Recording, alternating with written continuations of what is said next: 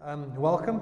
Last week we've started with not a series but with a compilation of sermons that we're going to look at the power of the gospel. Now last week we spoke about G-Power. I don't know if you remember. G-Power is the power that BMW used to pump their cars.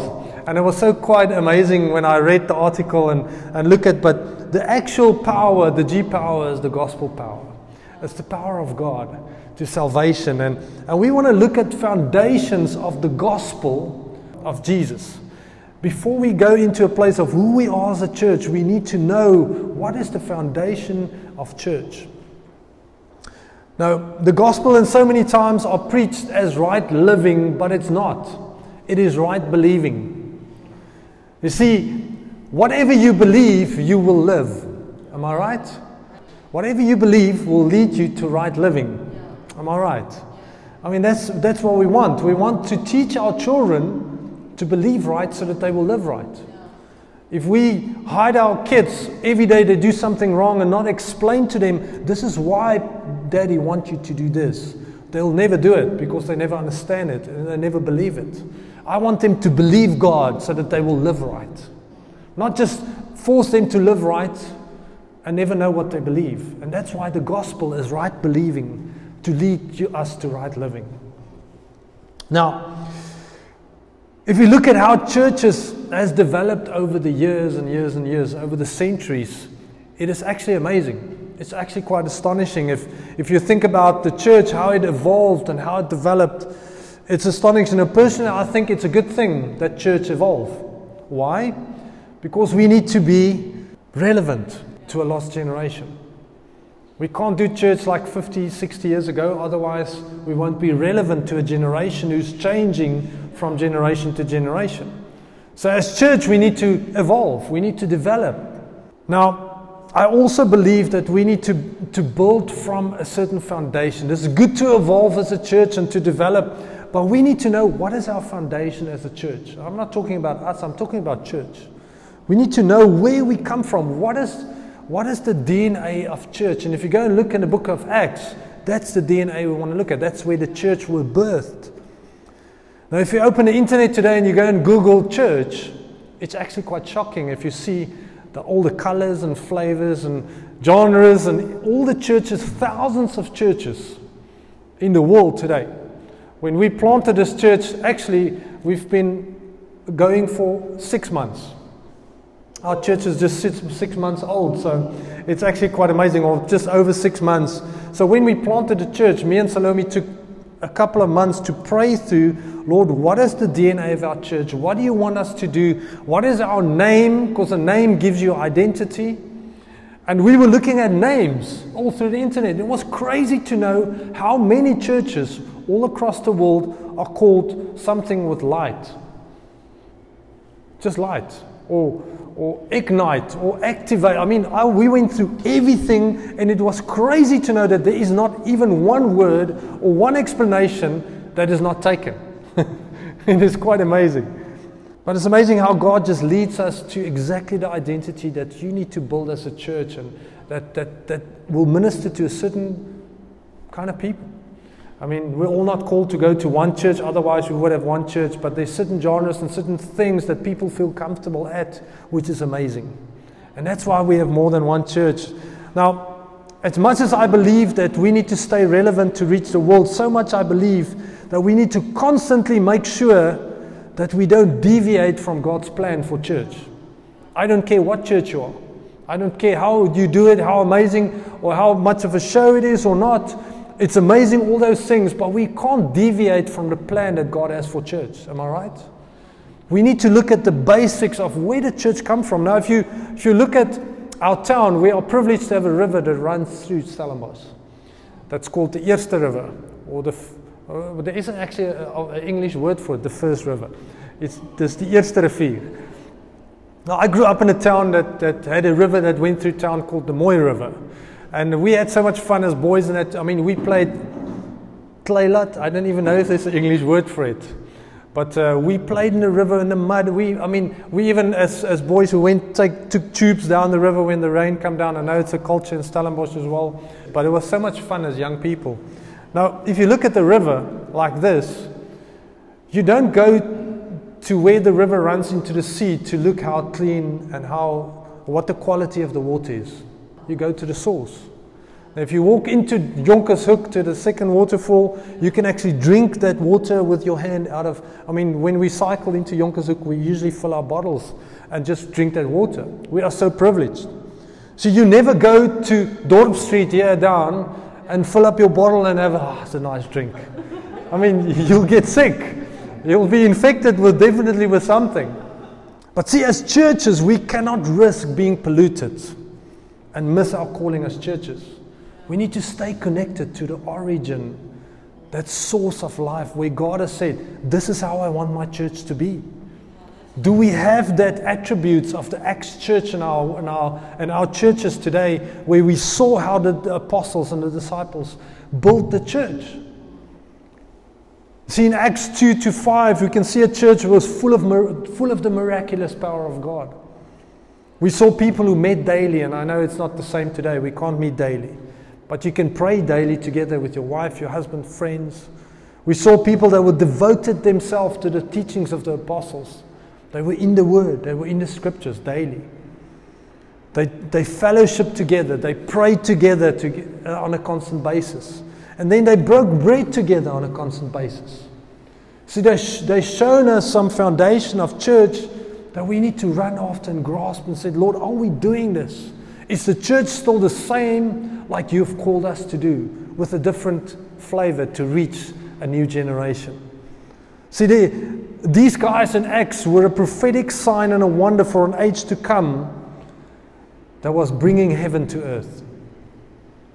That's what they've shown. And that's what we're reaching out now. Before I start as a foundation, I want to tell you a story of Johnny. Now, usually when I talk about Johnny, it's a joke, but this is not a joke. This is Johnny. He loved cricket. Now, we all know cricket. And when boys get to an age of about 10, 11, 12, they want to do everything with the ball. I don't know. Andre, you would know. They just want to run, kick balls, hit them. That's what they want to do. Because Johnny loved cricket. And he took his cricket bat one day, put his gloves on because he was about to bat his ball, but it was just him.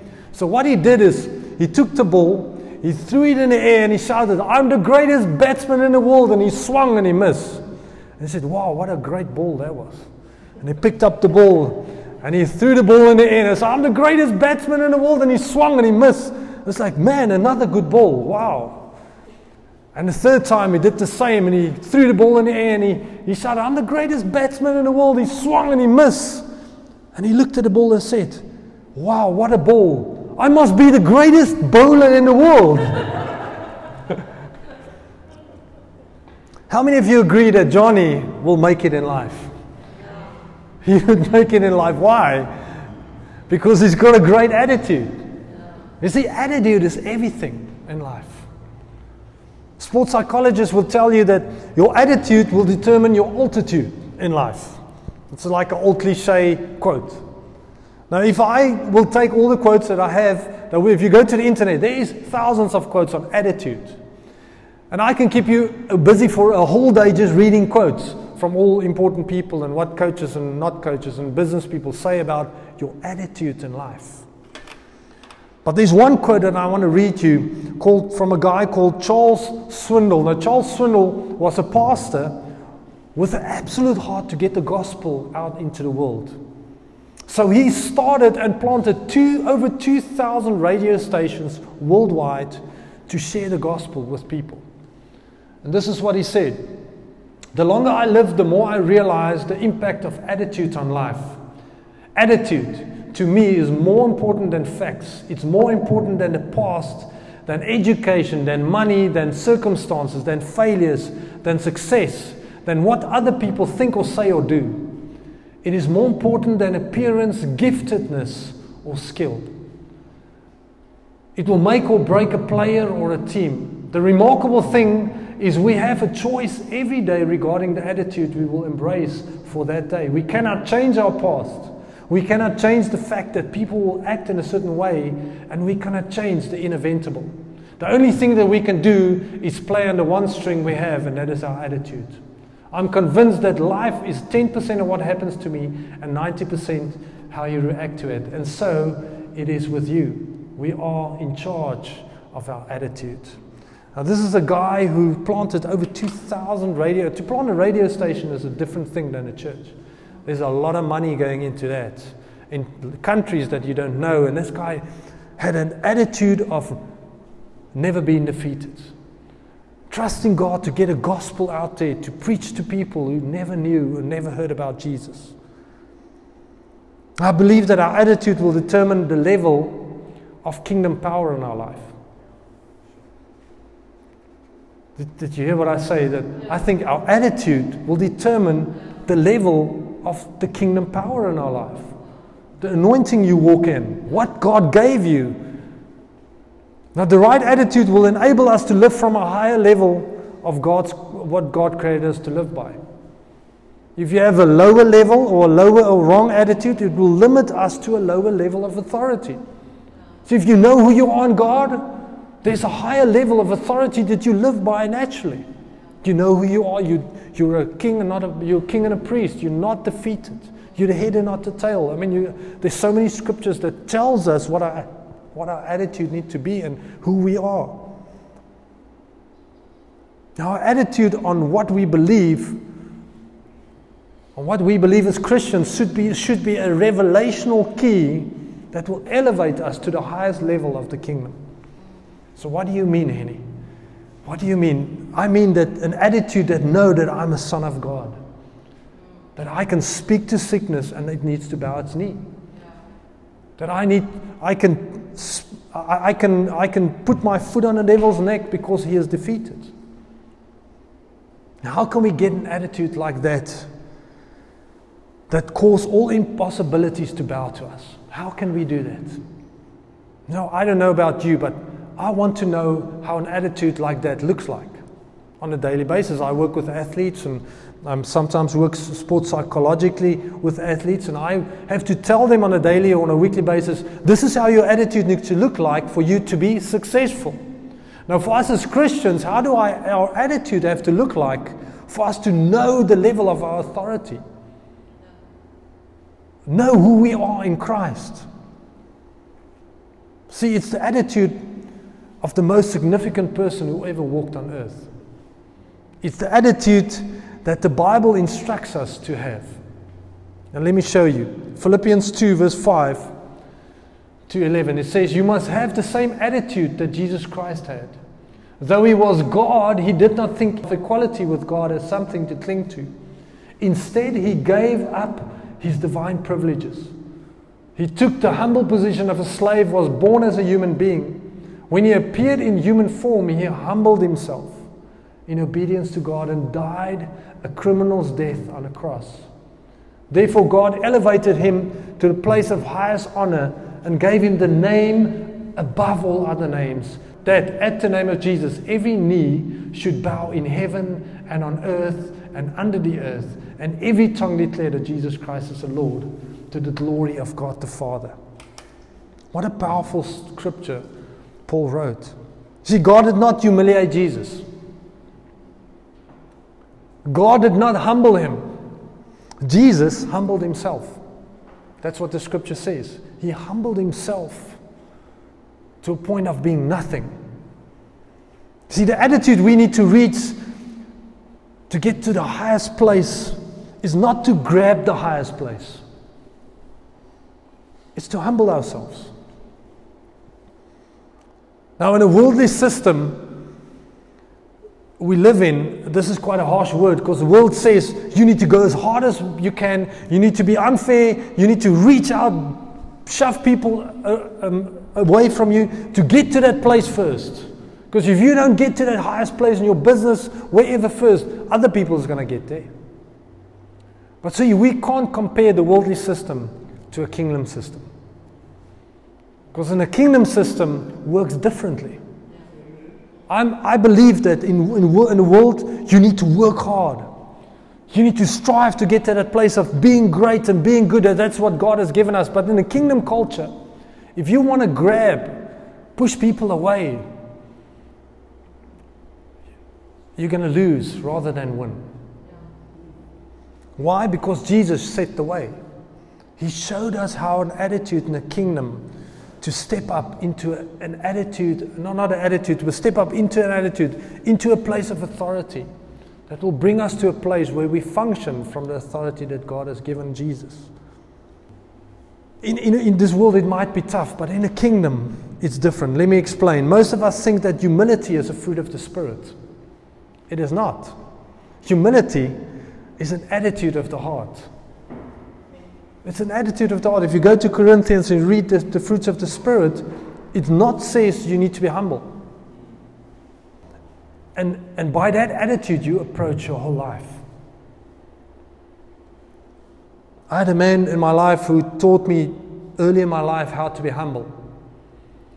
But not be sorry for myself and sit in the corner. But through humility, serve people. But through humility, love others. Through humility, reach for the highest goal by trusting God. See, Jesus humbled himself. He didn't fight to be exalted. He gave up everything. And what did he do? He came to defeat the devil. Why? Because the devil had stolen authority that was delegated to Adam. And that was the purpose of Jesus coming to earth. Now he first tried to take the position to make him equal with God. That's what the devil did. He wanted to be equal with God. What did God do? He threw him out of heaven. So what did the devil try? He tried to grab equality with God. What did it bring him to? He lost his authority in heaven. Isaiah says, the devil tried to grab a position of equality and lost his authority in heaven. Go and read Isaiah. Now when that didn't work, he was trying to attain what he lost, his authority. He came to Adam. And he came to Adam and he stole his delegated authority that God gave him. And what did he tell him? He said, you can be as great as Father God, if you only eat this fruit. Which was so foolish, because Adam was made in the image and the likeness of God. He told him he would get something he already had. If you think about it, Adam were walking with God in the garden. Nobody till Adam, or since Adam, could see God, because God is too powerful. So Adam had to have a glorified body. He had to be a supernatural being like God to fellowship with God. So then the enemy comes to him, so you can be like God. Just give up, just eat this fruit. See how foolish that was. See, Jesus came and did the opposite of what the devil did. He didn't come to grab authority, but he came to humble himself. He came to show the character of God to the whole world. See, when Jesus died on the cross, he did three things. Firstly, he cancelled Adam's authority that he had, that was stolen by the devil. Secondly, he cancelled the rules and regulations, the law that came with that authority. And then thirdly, he disarmed the powers and the authorities that came with that authority that Adam had, that the enemy polluted. So he did three things. He cancelled that authority. He cancelled the rules and regulations, and he said, no more powers and authorities that was operating there. I'm cancelling that.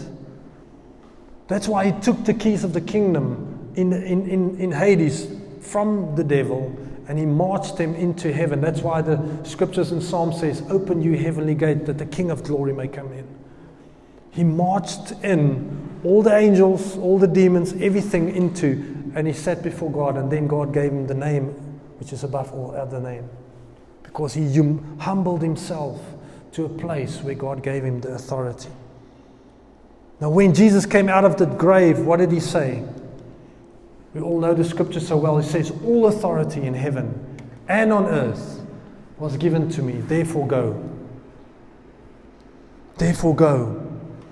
See, it's important to realize that Jesus didn't say this as God, but he said this as man. That was before he rose to heaven or ascended to heaven. That was before the ascension. Now, how did that happen? Let me explain again. Firstly, he gave up his authority as God. He became nothing. He humbled himself. He came to earth as a man with all his divinity restricted.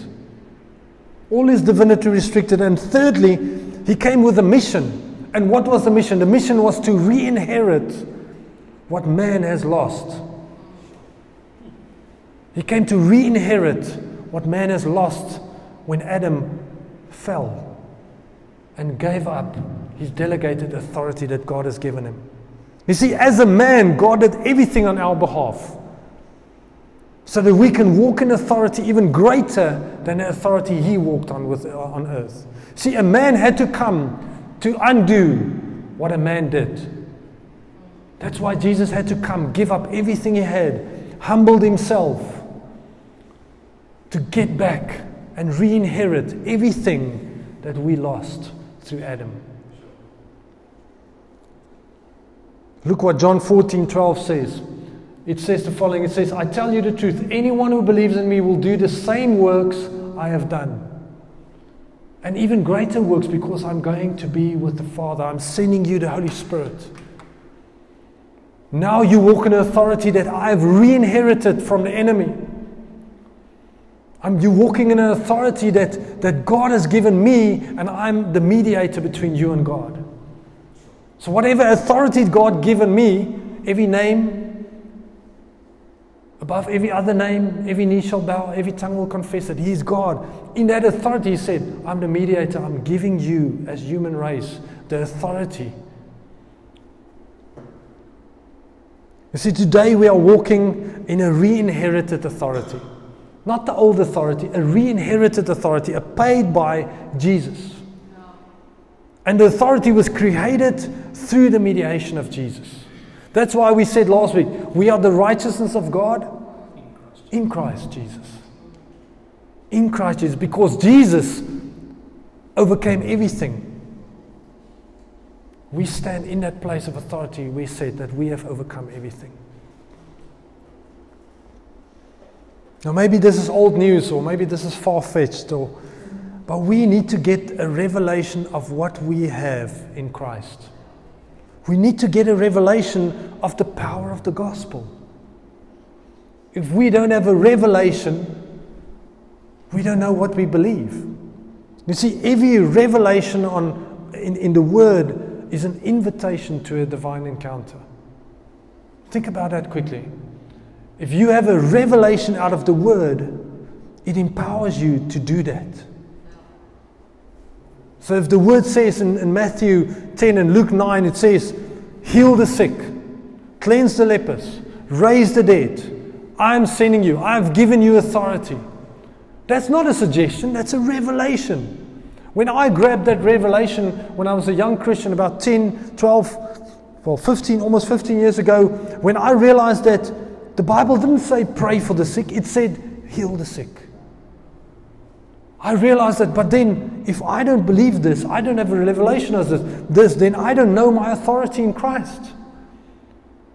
And I went on a journey to say, okay, Lord, now you need to show me my authority in you so that I know that I can heal the sick. Not go and pray for them. Yes, we do it through prayer.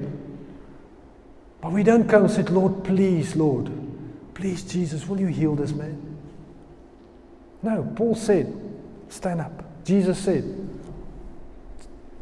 fold up your bed and go. Peter walked by, his shadow went over people and they stood up.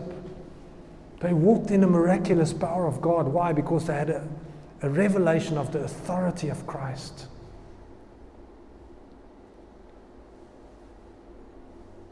You see, every revelation is an invitation to a divine encounter. It empowers us to do what has been revealed to us. Like I said last week, we are the righteousness of God in Christ Jesus. That means the power of God can operate through our lives the same as it operated through Jesus' life. Last week we preached about this, and we preached about resurrection power. That we are walking in power and divine encounters that God has given us. Uncle Viv came up. He's not here this morning. They had to go to Cape Town. And I wanted him to share this, but maybe in 2 weeks he'll share. And he lost all feeling in his feet a couple of months ago. And one of his ankles, he twisted one of his ankles, so one of his ligaments are literally out of order. So he walks and then just falls over. He doesn't know what happened. So I said, but let's pray for it. And I put my hands on his feet. We prayed for it. And I said, well, I just felt something happen. And he said, well, great. Go. He called me a couple of days ago. He said, Henny, I haven't had pain in my feet. The feeling in my feet is back. I haven't fallen over.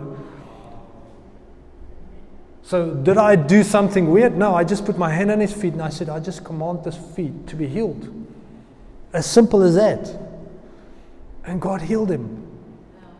And there's a number of testimonies that I can tell you today, but when we have a revelation of the authority of God in our lives, the way we see life changes.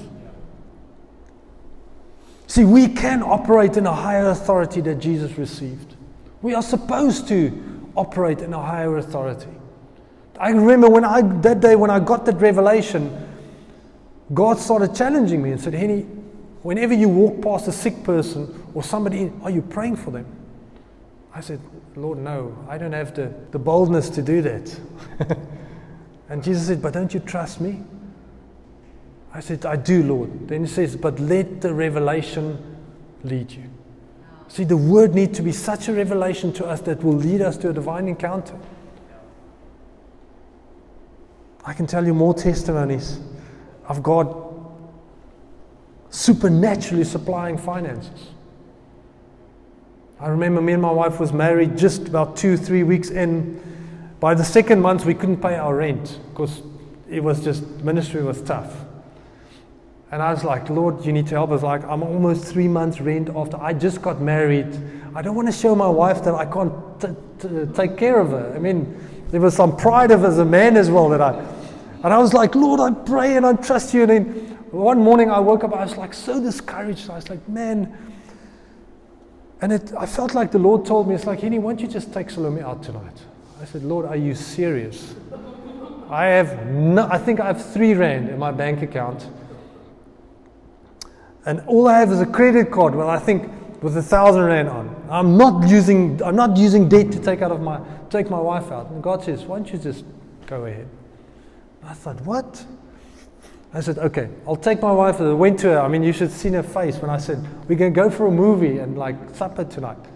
And it's like a question mark. I said, are you crazy? Because I know what's in. I said, don't worry, we'll be fine. We went for a movie. We swiped that credit card. Please don't do that.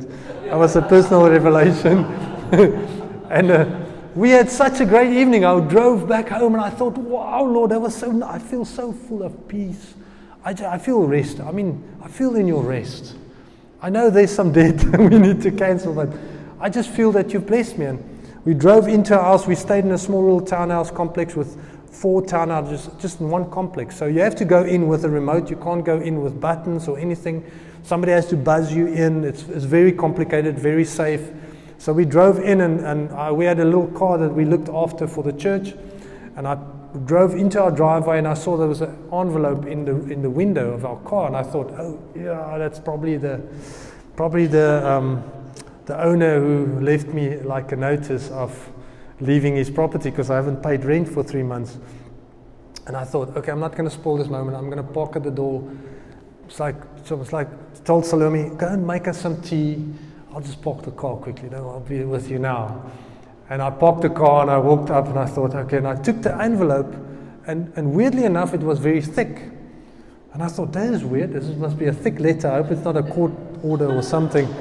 So I came into the house, I opened it, and it was 15,000 rand of 100 rand notes. And the only thing on the envelope stood our names. Nobody could get in there. Electric fencing as high as the roof. Nobody was there. It was just us in a complex. And still today we believe it was a supernatural provision of God. We could pay 4 months of rent. We could bless someone with some of their rent. I could pay off my debt. But see, when authority comes and you realize that God is the God of authority who's given us the authority through Jesus, then supernatural things happen in our lives. Sometimes we are the greatest block between us and a miracle. And sometimes we just need to step over that line and say, Lord, I know the authority that you've given me. I know what you've paid for me. I know the gospel that says that we are the righteousness of God in Christ Jesus. That means that I'm in right standing with God. He's not counting my sin against me. I repent and I move on and I live in righteousness. You see, Jesus didn't go through the blood and the guts of the cross so that we can have awesome church services. Or just awesome church. I think it's amazing. I love church. But we can't just get stuck at church. We need to see and encounter a God of the supernatural, of divine things in our lives. See, he went through all that so that the church could carry a re-inherited authority. So now I'm going to ask the question, so if we are walking in this authority, why then evil in the world? Well, maybe you know the answer, but why evil in the world? How do we explain evil? See, evil is when a lower authority tries to make itself equal to a higher authority. That's the basic definition of evil. When a lower authority tries to be equal or try to grab a place of equality to a higher authority.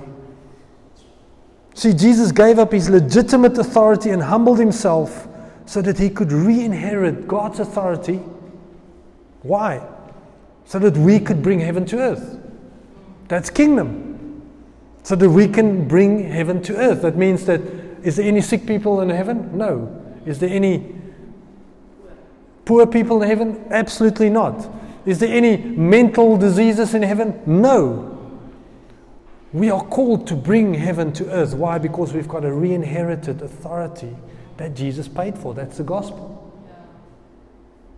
The gospel of salvation. When we are saved, when we reach out, when we step into that place of salvation, God doesn't just, now your sin is paid for.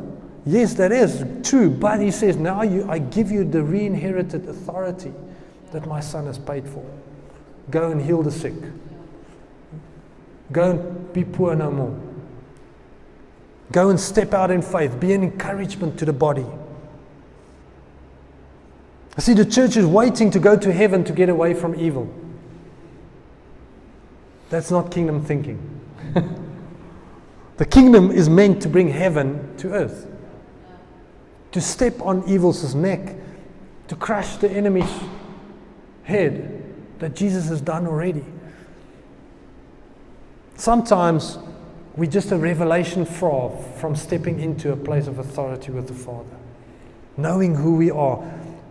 See, I'm tired of the evil in the world, of women being abused, of children being raped, I can go on and on. Evil stuff in this world. While Jesus died for us so that we can step up into authority above the place of evil. See, Jesus sent us as ambassadors of the highest government to earth. Or put us as ambassadors of the King with the highest authority. And it was for a reason. The reason was to walk as Jesus has walked on earth. That's why Jesus says, you will do the same things I've done, but you will even do greater things. Why? Because you've got the Holy Spirit. You can function in the authority and in the power of God. Advancing the kingdom is never holding our ground. It is taking ground. It is taking ground. Whenever you are in an offensive relationship or in places, it's not just trying to hold your ground. It's taking your ground in a place of humility, stepping out in that authority that God has given us and said, Lord, this is who I am. When the Holy Spirit was poured out over 120 men, they were scared. They didn't know what was going to happen. Jesus, their Savior, the mentor that they walk with, saw him do miracles, just died. A very brutal death. They saw him being buried.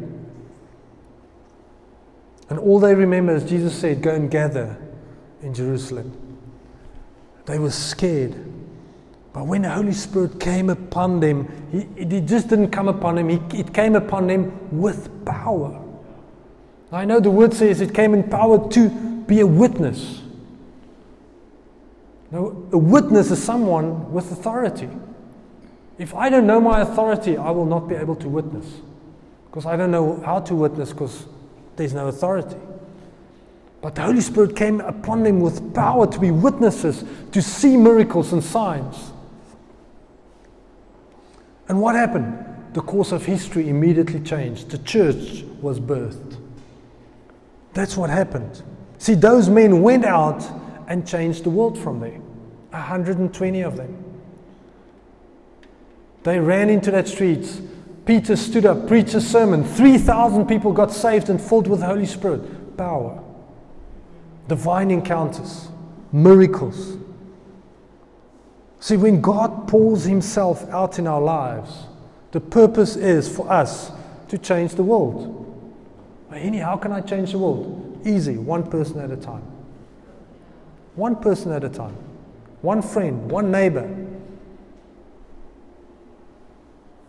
One conversation. That's how we change the world. From a revelation that we are the righteousness of God. I want to finish with this scripture. Acts 5 verse 11 verse to 16. This is just great. I just love it. If you ever want to treat yourself and you want to see the power of God move in a church, go and read Acts. But go and read Acts from the point of, Lord, I want to see how your power and miracle power has worked through the church. Go and read Acts from a different perspective. Now let's read. It says, great fear seized the whole church, and all heard about these events. Now this is after Ananias and Sapphira dropped dead, after they lied about their property that they sold. Then he says, the apostles performed many signs and wonders among the people. And all the believers used to meet together in Solomon's colonnade. No one else dared to join them because they were afraid. They never saw this. Even though they were highly regarded by the people. Nevertheless, more and more men and women believed in the Lord and were added to their number. As a result, people brought the sick into the streets and laid them on beds and mats so that at least Peter's shadow might fall on some of them as they passed by. Crowds gathered also from the towns around Jerusalem, bringing their sick and those tormented by impure spirits. And what happened? All of them got healed, or were healed. See, crowds gathered around these men. Why? Because of the supernatural. They saw things that they've never seen. Somebody asked me the other day, Henny, what is our generation, our young generation, hungry for? I said, easy. Go and look what shows they are watching on Netflix, what movies they're making. And all movies are about supernatural things. All movies are about superheroes, powers that we don't have. All these things, they have a longing for the supernatural. Our generation has a longing to see greater things. To see miracles that they read about, but all they know about church is religion. But what our generation wants to know is that they are the righteousness of God. God don't count their sins against them. He already counted against Jesus. So repent and walk over to a place where you are counted as the righteousness of God, stepping into that authority that God has given us. See, that's a generation we will reach with a world that, don't worry about your sins. Come and repent. Jesus died for you. He loves you. But Henny, you don't know what I did. I don't care. Jesus did. Because He died for it 2,000 years ago. See, that's what our generation wants to hear. See, Jesus came and cancelled illegitimate authority on the cross. That illegitimate authority that the devil stole from Adam, and then He released re-inherited authority. That's what happened. See, there was revival. These men and women saw revival.